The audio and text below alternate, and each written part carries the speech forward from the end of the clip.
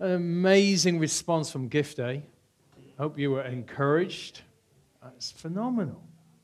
You know, the giving of you guys was incredible. So thank you so much. It was, well, we're on the way, aren't we? Hey, so we were blown away by it. And when we looked at the percentage of what was given by the Sea for People, it is remarkable. I think what was about a third of the money was given. So it's brilliant.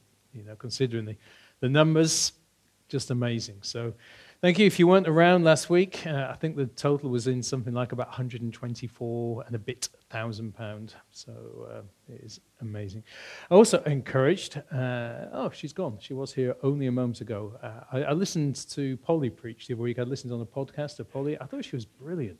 Okay, I haven't heard Polly speak before. I've always not had the opportunity, and I listened, and what she packed into 21 minutes of material was just brilliant. So when you say to her, just say, Graham thought you were good. Actually, I have spoken to her, but I wanted to commend her in front of everyone else as well.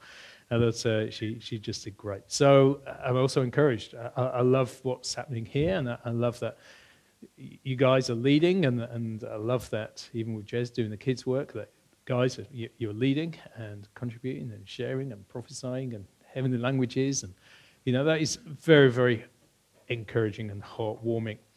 A couple of weeks ago, I'll introduce myself in case you haven't met me. I know that some people have not had the opportunity to meet. My name is Graham. Actually, I lead the team that leads the church. So Jez is here looking after what goes on, and there's a team. There's how many venues? We have 3 venues, 4 meetings, and we have different leaders heading out on each of those, and I lead the team that leads the church. So it's just a wonderful opportunity for me to come across and just spend some time with you. So thank you so much. You'll see specks of paint on me. I've been painting all week, and I was varnishing a floor this morning before I came here.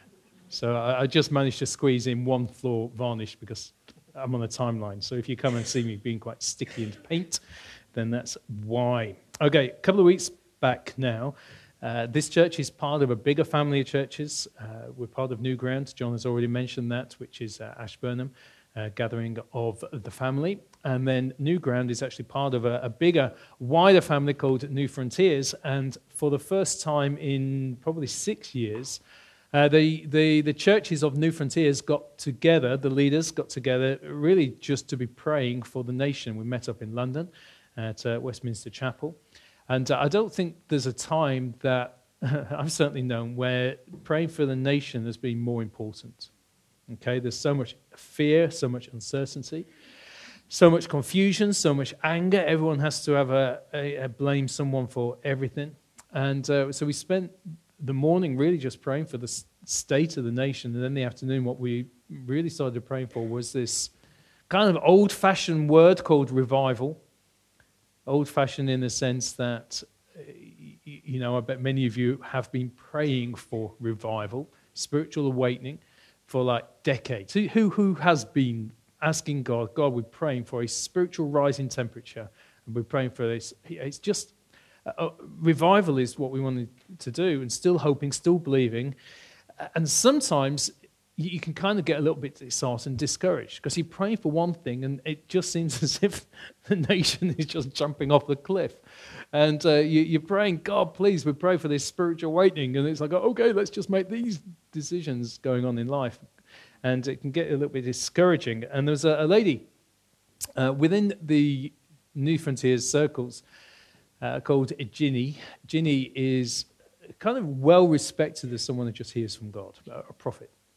And she was praying one day recently, and she said, God, I've been praying for this revival. I've been praying for a spiritual awakening, a rising in temperature for such a long time. And she was just feeling so disheartened, so discouraged that, please, God, can you just send a sign? Can you just give me some indication that you're in control, that you know what is going on?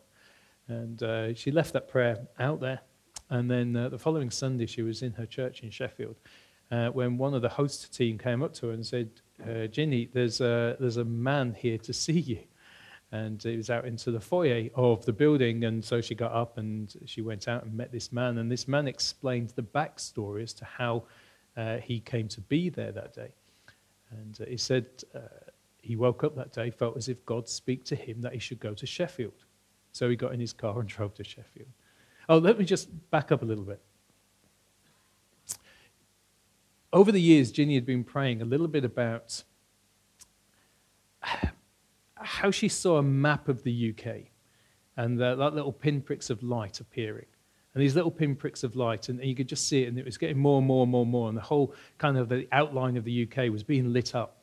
A little bit like when the beacons were lit for like the 70th anniversary of victory in Europe, or the Queen's Jubilee occasions, lighting of the beacons, lighting up all over the nation.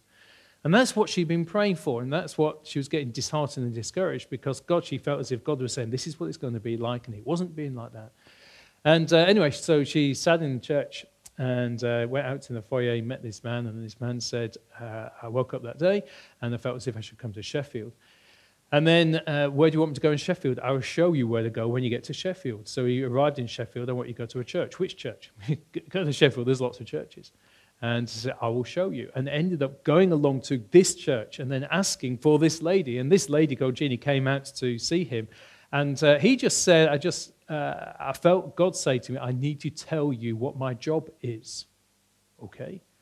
He says, God has got me in the car, drove me to Sheffield, got here, I found you in the church, and he just wants me to tell you, my job was sitting on the steering committee for all of the national celebrations when they were lighting the beacons for the victory in Europe and when they were lighting for the Queen's Jubilee special occasions.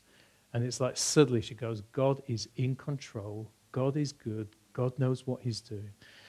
And when I heard that story, there was just something within me that God, okay, just a rise of faith once again to go, do you know what, God, I'm going to trust you. I'm going to believe that you know what you are doing. And revival, and we want to see that. We want to see a spiritual awakening. We want to see a change in the atmosphere, the temperature. And there's a lot of society that wants to erase Christianity from any influence. And even though it looks a little bit like a famine that is going on at the moment, that there is this assurance that God has not forgotten us. So we're into this teaching series, actually virtually at the end of this current teaching. Here's Polly. Wasn't she brilliant a few weeks ago? Okay, she was so good. Polly, you were so good a few weeks ago.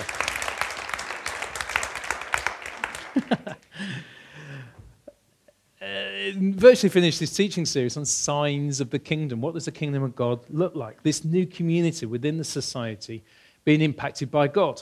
Okay, a kingdom where justice is evident, where joy, where there's peace, where there's freedom.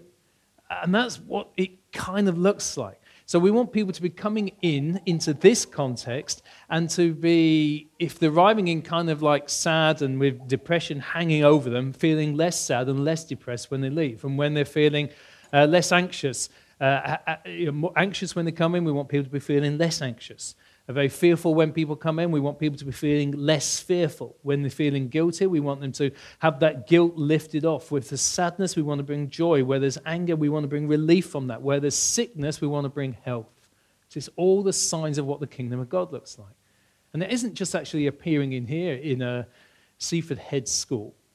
Actually, it's the hope is that anyone within the community that we're part of on the Seaford Head golf course right now, or down into Morrison's in the town centre, anyone that actually we really want to see the kingdom of God breaking into their life. I want to see that.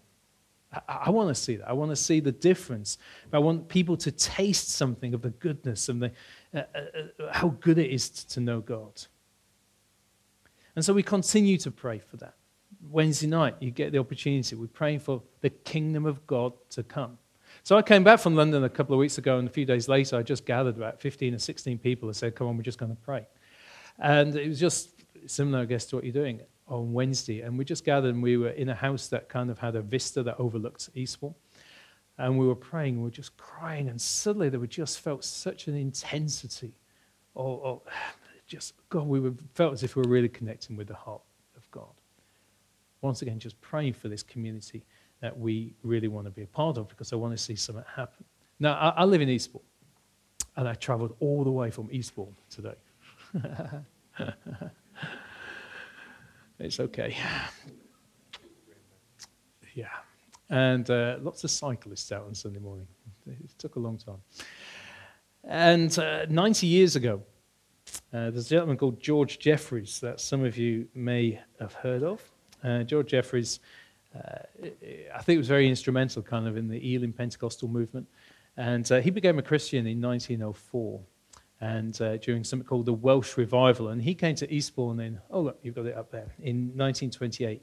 And this was a report. The mission started out at the pier for 3 days in the ballroom. But there was such a response that it was moved to the Winter Gardens and it was held for a further week. This was continued for a further 2 weeks at a large tent placed behind the Royal Sussex Crescent in Old Town. It was reported that there were over 1,000 conversions together with healing and miracles. It caught the attention of the national press when a lady of renown was miraculously healed of an eye condition and no longer needed spectacles. First-hand witnesses report being taken out of wheelchairs and the lame walking. A lorry was parked outside the Winter Gardens and it was filled with crutches that had been thrown away because people had been healed. Oh, I really want to see that happen again. Okay, and I don't mind 10 miles if it overspills into Seaford a little bit, and 15 miles even into Peacehaven and New Haven, and I wouldn't mind seeing that. And just hearing your response, I guess that is true for you as well. But we are seeing some really fascinating stories. There was a young guy lived in Eastbourne, 22 years of age. And went to bed an atheist, and he woke up a Christian because he met Jesus in a dream. In Eastbourne, you hear that in kind of like way off kind of like places, but in Eastbourne. And then he absolutely grew and flew in God and then relocated actually to go and serve God. Within months of him becoming a Christian, moved up to Liverpool to live into a housing estate in Liverpool, just so he could just share the good news of Jesus. I hope I tell the story accurately. This is the information, is that Ross was at work a little while back, chefing away as he does do, and he noticed that there was a bloke there who was washing up and he had marigolds on, and he was washing up, and he said, "Why are you wearing marigolds?" And as far as I'm aware, this man said he had a kind of a skin issue that couldn't wash up, maybe a bit like eczema and stuff like that. And he said, "Hey, I'm a Christian. I'm an atheist. I'm a Christian. Can I pray for you?" "You're all right, then you can pray for me." We prayed for him, and nothing happened. And then the week later, Marigold Man was back again, and so Ross prayed for Marigold Man, and then just carried on doing. And then a little while later, Ross noticed that Marigold Man was not wearing his marigolds. Inquired why, and he said, "Well, I think your Jesus healed me," which is, that's good. Praying for the opportunities for marigold men. John was so inspired by that story that he went out, and there was a colleague that he bumped into the following day who was feeling really quite nauseous and sick. So, "Let me pray for you." Prayed for her, and within 5 minutes she was violently sick. So, yeah, so I go to Ross, not to John. Okay, so but well done, John. Okay, that is great. But Marigold Man was, "I think your Jesus has healed you," and we have the stories, and it's like going, but for me, there's not enough of those stories. We talk about a kingdom, God's rule, God's reign. I want to see more of God's rule and God's reign now than having to wait for it. We talk about this dynamic of the now and the not yet. There's a really posh word for it, which I can't remember what it is. Jürgen, what is that posh word? Which talk about the now and the not yet. Andrew will confirm it next week. You'll listen to him. And he talks about the now and the not yet. And I want to see more of the not yet now. More of what we're going to get in the future, the promise, the hope, the certainty. I want more of that being dragged into this world now. I'd love to see more of that. And for healing is actually a really big part of it.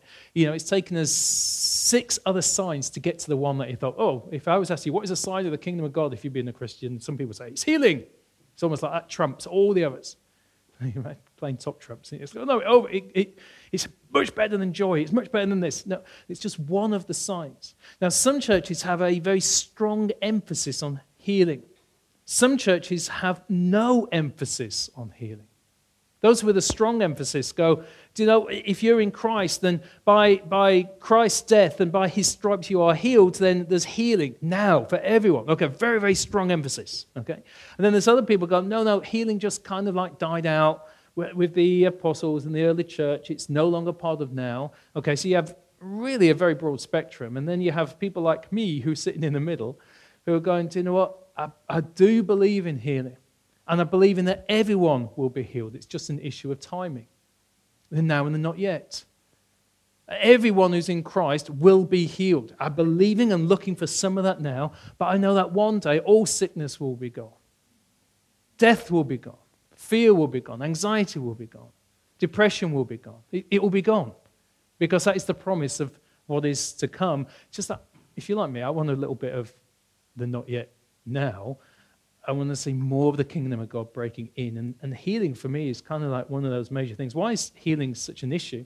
Well, for Christians, it's really good news, because it kind of like validates and gives proof, doesn't it? That, no, I told you God's real. Look, he's just healed you. And it backs up what we believe. But I don't think it's just good news for the Christian. It's actually really good news for the person who's sick. That's why it's good news, because if you've been in a situation where you know what it is and you've observed someone else who have been going through severe illness, sickness, you want to do whatever you can in order to relieve that pain and sickness. I woke up in the middle of the night with, really bad cramp in my leg. Okay, I do, it's like, I remember one occasion, I did something called the Nuts Challenge a few years ago, which was like really, as the name suggests, nuts. And I had double cramp in both my legs at the exact same time, and my wife just creased up with laughter. She just was completely non-sympathetic. In the night, I woke up with cramp. I was going, it's so painful. And actually, I cried out to God, God, you can heal this. You can. So there's the slumber kind of moments. And actually, within moments, I thought, oh, it's gone. And they go, oh, is that coincidence? Is that what? But I was relieved. Okay. If you've been in a long-term situation where you have observed or you've experienced it yourself, getting free of that pain and free of that anxiety, free of that discomfort, free of it, that's really good news. Physical pain, discomfort, it's life-limiting. The emotional pain, not just onto you, but onto other family members, that sense of loss or the sadness. Then there's the psychological pain, that sense of loss of dignity. That losing of independence, no longer able to go to the loo on your own, no longer able to shave without someone helping you to shave. And then there is this spiritual pain of just what's next. Is this it? Is this what life is all about? And if someone is going through sickness, illness, and life has been so shaped and influenced by it, wouldn't you want to get rid of it? I know some of you here have got amazing stories, outstanding stories of life which was like so trapped with the illness, and then suddenly you've been able to walk free from that. And the reverse is also true. But there's some people who have said, I've lived a life like this, but now I am limited because of this illness upon me. I want more than not yet now. A couple of years back, there was a lady that myself and Belinda went to visit. She lived, 500 yards away from here. She didn't actually come to this congregation. She came across to Eastbourne. She'd become a Christian only a short while before.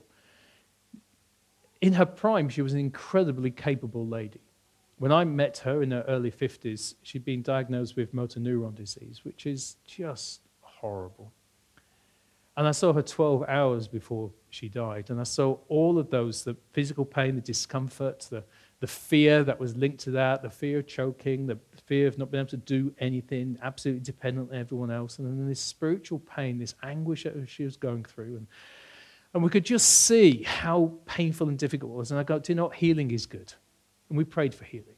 God, you can do this. Not just healing, we prayed for a miracle, because in a way it was beyond what medical intervention could do. God, we needed a miracle to be taking place here.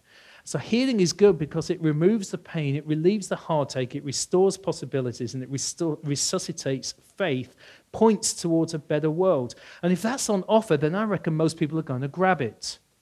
We've seen a couple of stories recently in the news. One is an ongoing one about 11-month-old Charlie Gard, terrible illness. Parents are trying everything in order to try and get in the medical treatment because they're just desperate, that they're just wanting to intervene and do something in order to give him opportunity and hope. And then there was the 6-year-old Bradley Lowery, who many of you will be following that story, especially if you're a football fan, a little 6-year-old mascot for Sunderland who caught the attention of the nation, and a couple of weeks back he died. As a parent, wouldn't you want to be doing everything that you possibly can? Possibly you would want to be doing that. So let's look in a couple of stories here. John chapter 4. So Jesus came again to Cana in Galilee, where he had made the water into wine. And at Capernaum there was an official whose son was ill. And when this man heard that Jesus had come from Judea to Galilee, he went to him and asked him to come down and heal his son, for he was at the point of death. So Jesus said to him, "Unless you see signs and wonders, you will not believe." And the official said to him, "Sir, come down before my child dies." You could just feel the sense of urgency and desperation. Didn't want to get caught up in the politics. Some of you know the heartache of what that is like. And Jesus said to him, "Go, your son will live." And the man believed. And the word that Jesus spoke to him and went on his way. And as he was going down, his servants met him and told him that his son was recovering. So he asked them the hour when he began to get better. And they said to him, "Yesterday at the 7th hour the fever left him." And the father knew that that was the hour when Jesus had said to him, "Your son will live." And he himself believed, and all of his household. This was now the second sign that Jesus did when he came from Judea to Galilee.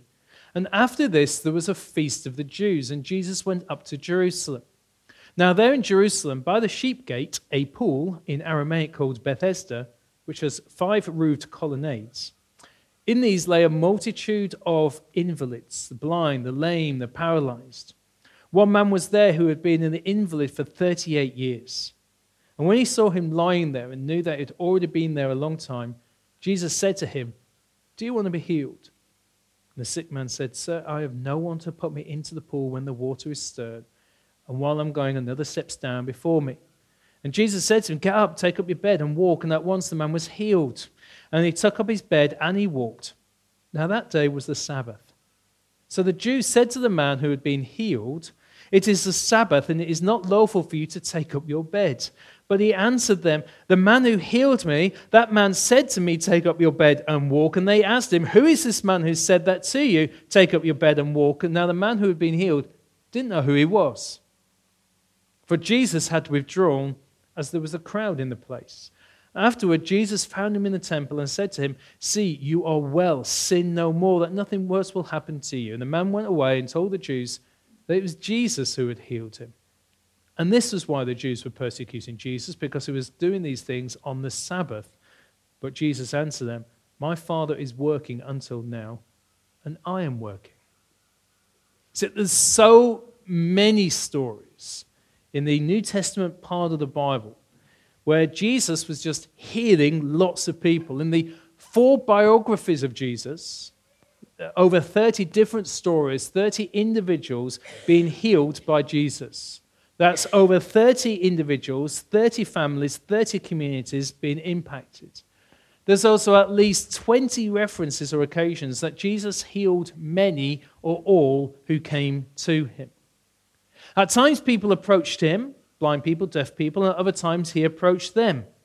People came to him and he went to people. They reached out to him and he reached out to them.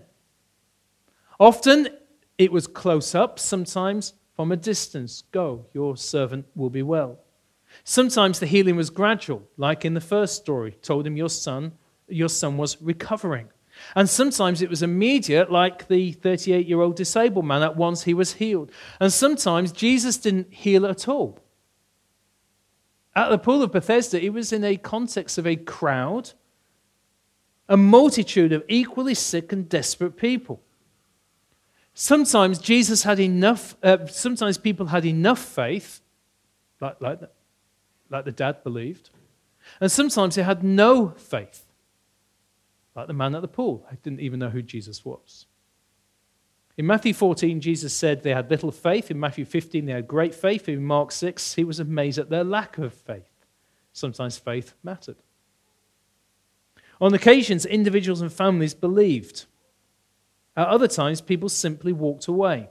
Story of 10 men who Jesus came across in a village who all had leprosy. And he said, "Go and present yourselves to the priests, and they will declare you well." On the way, they got healed. Only one came back, and Jesus said, "What happened to the other 9?" And many of the stories we just simply don't know what happened next. See, there's no real pattern as to Jesus, how he went about healing people, just many amazing stories about how their lives were changed as a result of meeting him, a little bit of heaven touching earth. I just love this about Jesus, that how he removed the pain. Like the woman who had been suffering with a blood disorder for many, many years. And how he relieved the heartache and handed little boys and little girls back to the heartbroken daddies. And how he restored dignity. Like the man who was lowered through the roof, being brought there by his 4 friends, and he ended up walking home from that occasion. And how he restored possibilities. 38 years, a disabled man. He resuscitated faith and pointed people towards another. I read on the chapter 5 of John because it says of Jesus that he withdrew himself. He got out of the way. But when he was challenged, he said, look, my Father, it's all about my Father. My Father is working. I'm only doing what my Father wants me to do. Jesus healed a lot. And this is this new kingdom of 0 sickness, 0 illness, 0 death. And we just want a little bit of a taste of that now. Lord, I would love to see more of the not yet now. And there's a huge tension that I feel, honestly, with that. Now, I'm a Brighton supporter. Seagulls. We're on our way. In the Premiership, we're on our way. Season ticket holder. First match of the season, Manchester City. On the outside, I am outwardly hopeful. On the inside, I'm already inwardly preparing myself for humiliation. Ever felt like that when you're praying with someone who's sick? On the outside, you go, let me pray for you, God's good. On the inside, I'm already preparing how to explain why God doesn't heal. There's that sense of, God, I want to believe for the best, but there's something that's going on the inside which is just causing me to doubt. And there's that tension of the now and the not yet.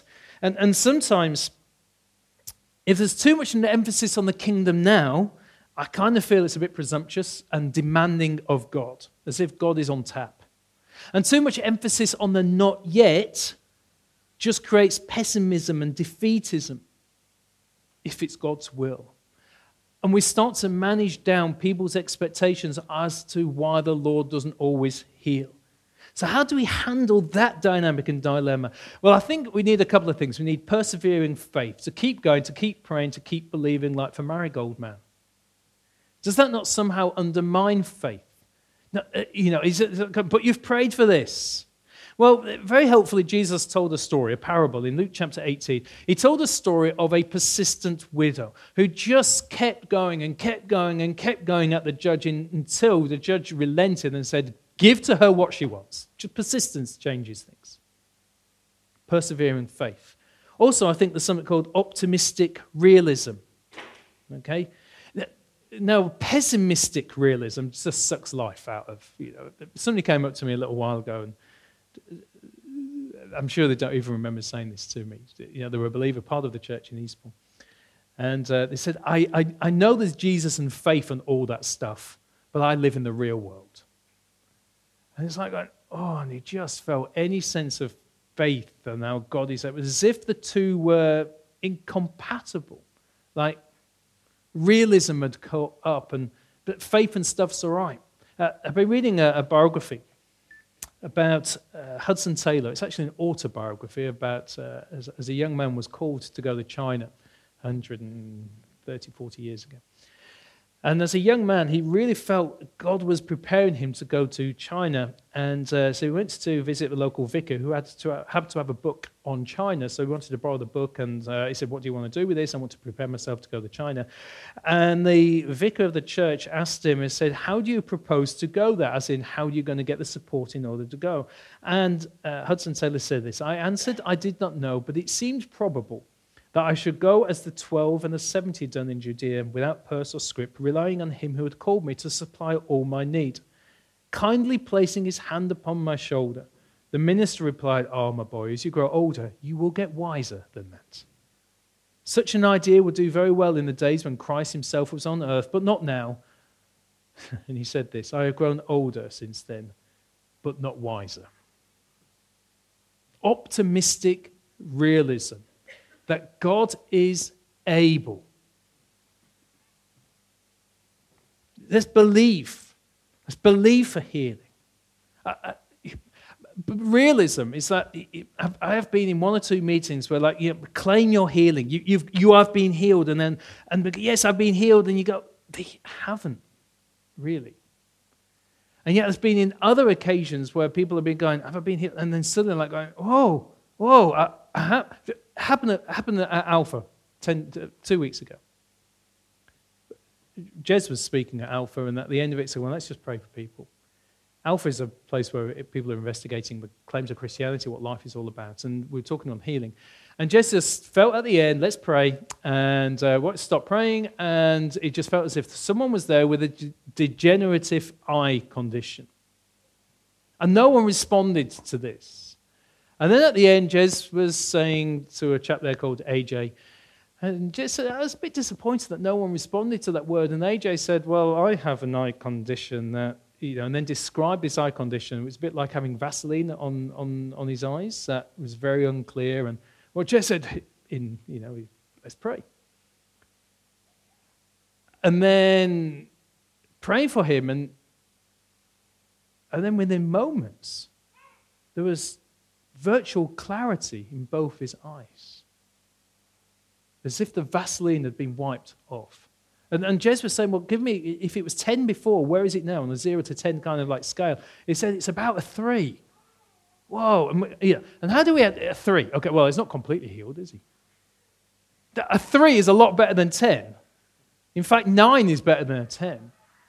And we need to get used to celebrating that someone has gone from a 10 to a 3 rather than a 10 to a 0. Because a 10 to a 3 makes a massive impact. And he went away and actually wrote a few days later. And he said, well, I need to go and check this out. I need to go and look at computer screens and things like that. And he went and he checked it out, and he came back and he said, it's probably like a number 2, to be honest. There's just some periphery stuff that is going on there. And that was like a couple of weeks ago. Whoa. Isn't that great? God is able. Dependency on God. Let's trust God. Let's believe God. Because it's about faith in the Father. Ultimately, it's about the character in our Heavenly Father. And when we pray, our Father in heaven, it's like we're praying our dad without limits. It's like our earthly dad without any of the earthly limitations. And when we pray that your kingdom come, but when we pray your kingdom come, we're praying to our dad without limits. It's a loving, generous Father. See, faith is a continual expectation of this ongoing encounter with this loving, generous Father. It's not faith in a higher power. This is faith in a biblical heavenly dad. Back to Jesus. So when I read through these stories I see the incredible compassion, the mercy, the kindness. I wish I just had like 5% of the compassion, mercy, and kindness. Couple of things from these stories. Very quickly, Jesus often healed in the ordinary, everyday, whatever came along his path. You will often read the stories that Jesus entered the village and people approached him. And he would just deal with that. On some occasions, he deliberately went out of his way and intentionally found people, like the man at the pool of Bethesda. It says that Jesus went to find him. In the previous chapter, chapter 4, he went to find a Samaritan woman by a well. So everyday circumstances, and sometimes deliberately out of his way to be intentional. And I think there's just something that we can learn in that quickly. See, there's those ordinary moments in the supermarket, at the doctor's. We don't need to go searching very far for our marigold moments. Peter and John went to pray. They met a lame man on the way. He held out his palms and asked them for alms, and this is what Peter did say. Silver and gold have I none. It's just one of those everyday situation circumstances. As you're walking along, the people that you are bumping into and coming across, they are the everyday opportunities. Do you want a divine encounter? Open your eyes, they're everywhere. But what stops us? Well, sometimes we don't always see them, and sometimes it's not always convenient, and sometimes it's fear of what to say in the moment. It's like, can I pray for you? Well, I'm a Christian. I believe in Jesus. I believe Jesus heals. Can I pray for you? Now, I get away with it a little bit because I say I'm a pastor of a church. It's my job to pray, and I get in trouble if I don't pray for you.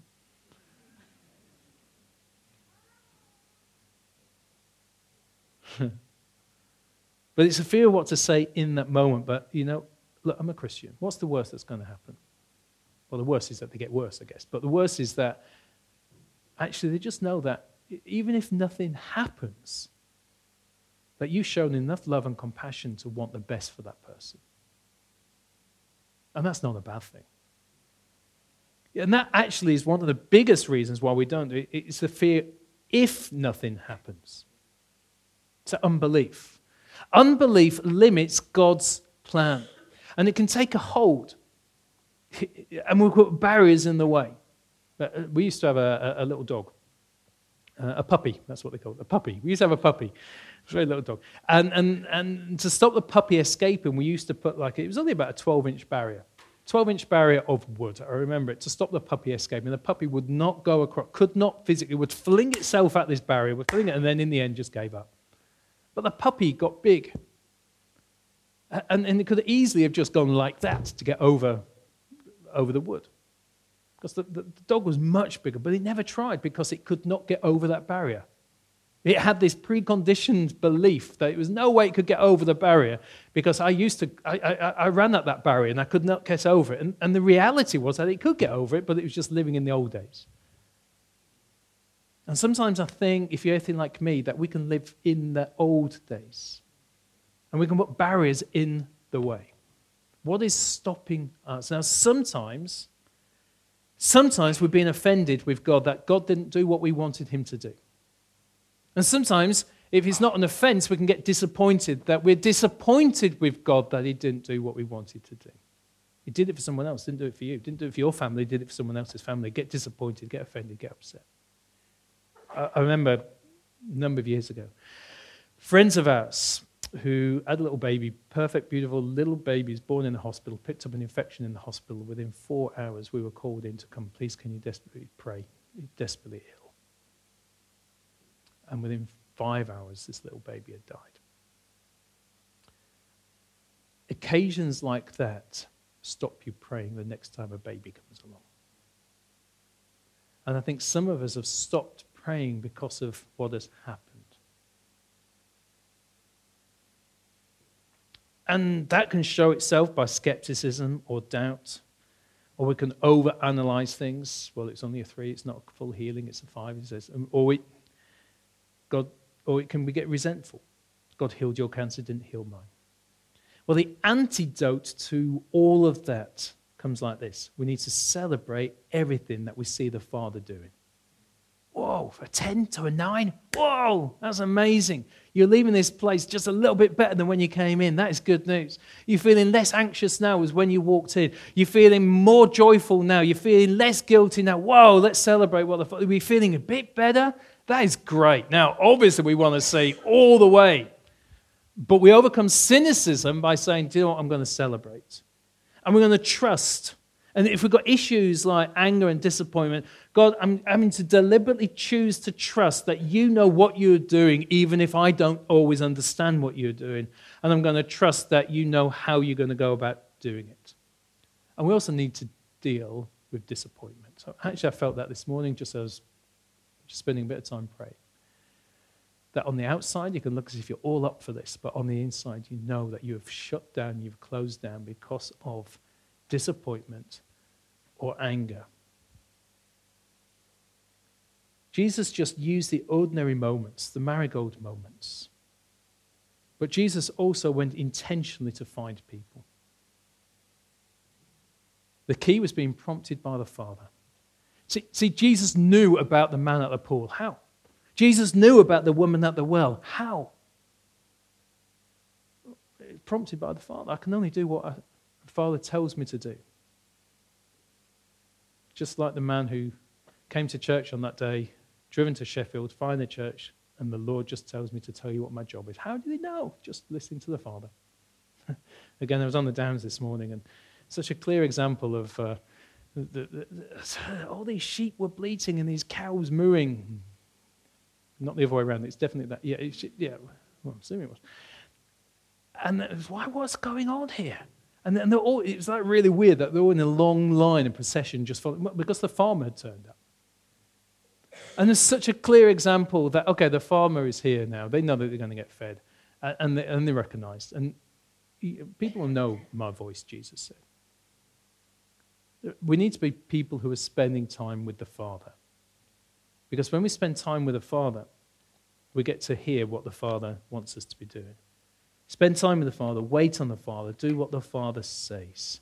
Because waiting on the Father could be the key to bringing someone into everything that what the Father wants to do. Jesus and healing, I love it.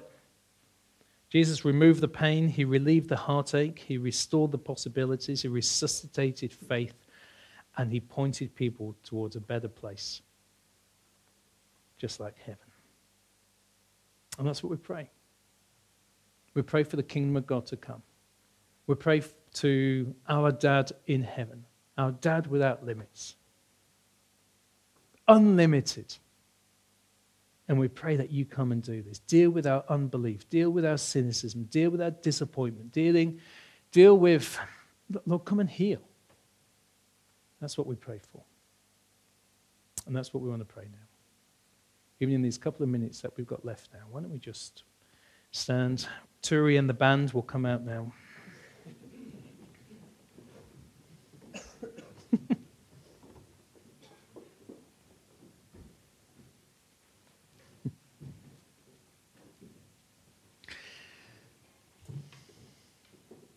Got a couple of minutes. Let's just wait on the Father.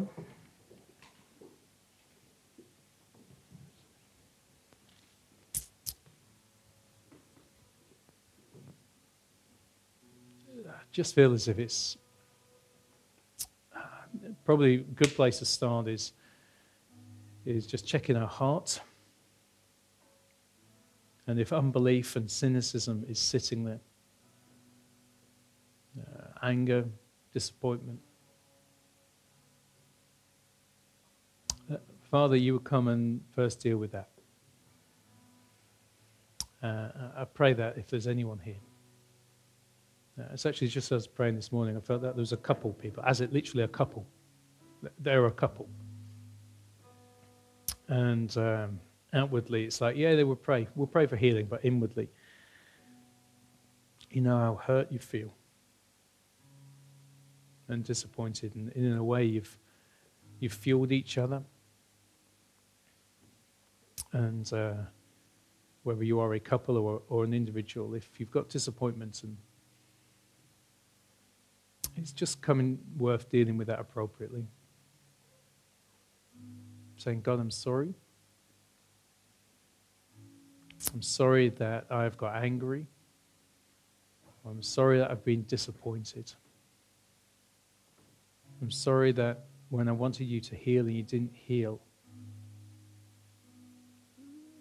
that there was something inside switched off at that point. And on the outside, I look as if it's all good. But I know on the inside, it's as if something died. And Father, I'm sorry. And I repent of my attitude. And I turn from it now and I choose to believe that you know what you're doing. Father, come and, I pray now, come and release people from that. And you come and switch life back on again.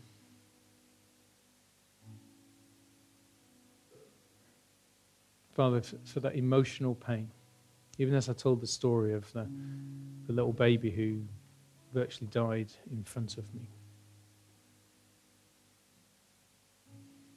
And people have gone through that heartache and pain of wondering why.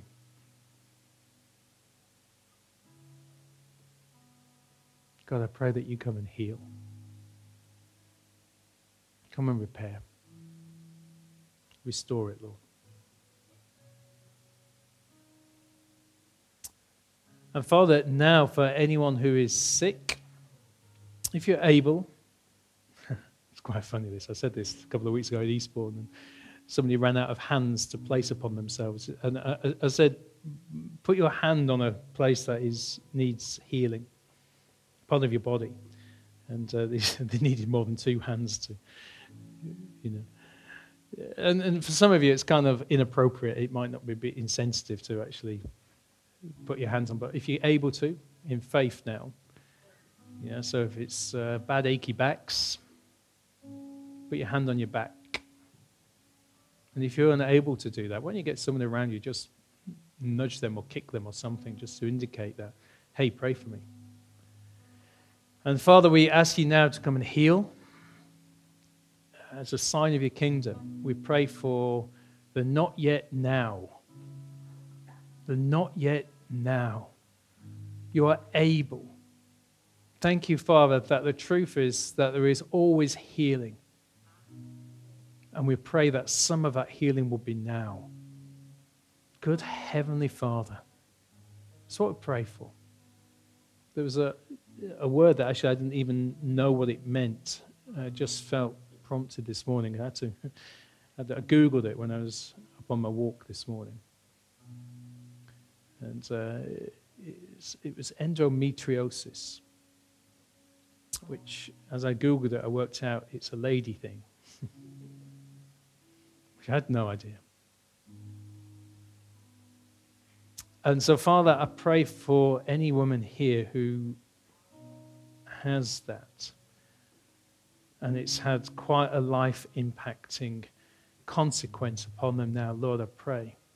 Even if it's not going to get tested right now. But Father, I pray that your Spirit would come and you would heal that person now. We ask you, Lord, if this is your prompting, then you're wanting to do something here. If you've highlighted that issue in someone's life, I pray that you come and heal, and you come and deal with it, that you come and bring order where there's disorder, that you come and bring absolute wholeness and well-being. We pray for that. We are no longer to be disabled by this condition. We pray for the life of God. And actually, we pray for that across any condition here right now. We ask you that your Spirit comes. We hate. Polly spoke the other week, we know. And there was this anger that Jesus felt when he confronted death.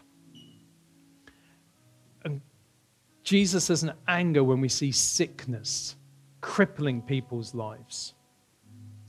And Lord, we pray that you come and deal with sickness now. On occasions you said all who came to you were healed, and we pray for that now. We pray for all healing to take place here across this room.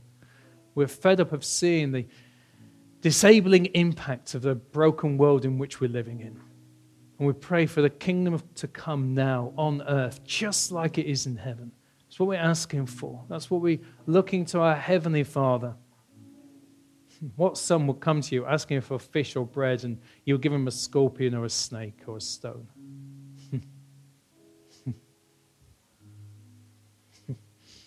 I said that the completely wrong way around a few weeks ago in Eastbourne. I said, what son would come to you asking for a scorpion, you give him bread? It was like that. So, Father, I pray that you're a good, good Father. That's who you are. And I ask you now that your Spirit will come and rest on people, and you'll come and heal people now. If you are a non-believer here today, or an inquirer, or just someone who's searching or looking into spirituality, you go, what's all this about? We'll pray for you as well. That you come and make yourself known, that you offer real. As you search and you seek, I pray that you find, and then you're completely satisfied in him. Just like Jesus said, I can only do what my Father says. We want to introduce you to the Father. That's what we want to do. And so we pray for that in Jesus' name. Let's sing a song, and then we'll close up. And then if anyone wants to continue, been prayed for, then happy to do that. People around would love to do that. And we'll get going, and then refreshments will ever be served. Okay.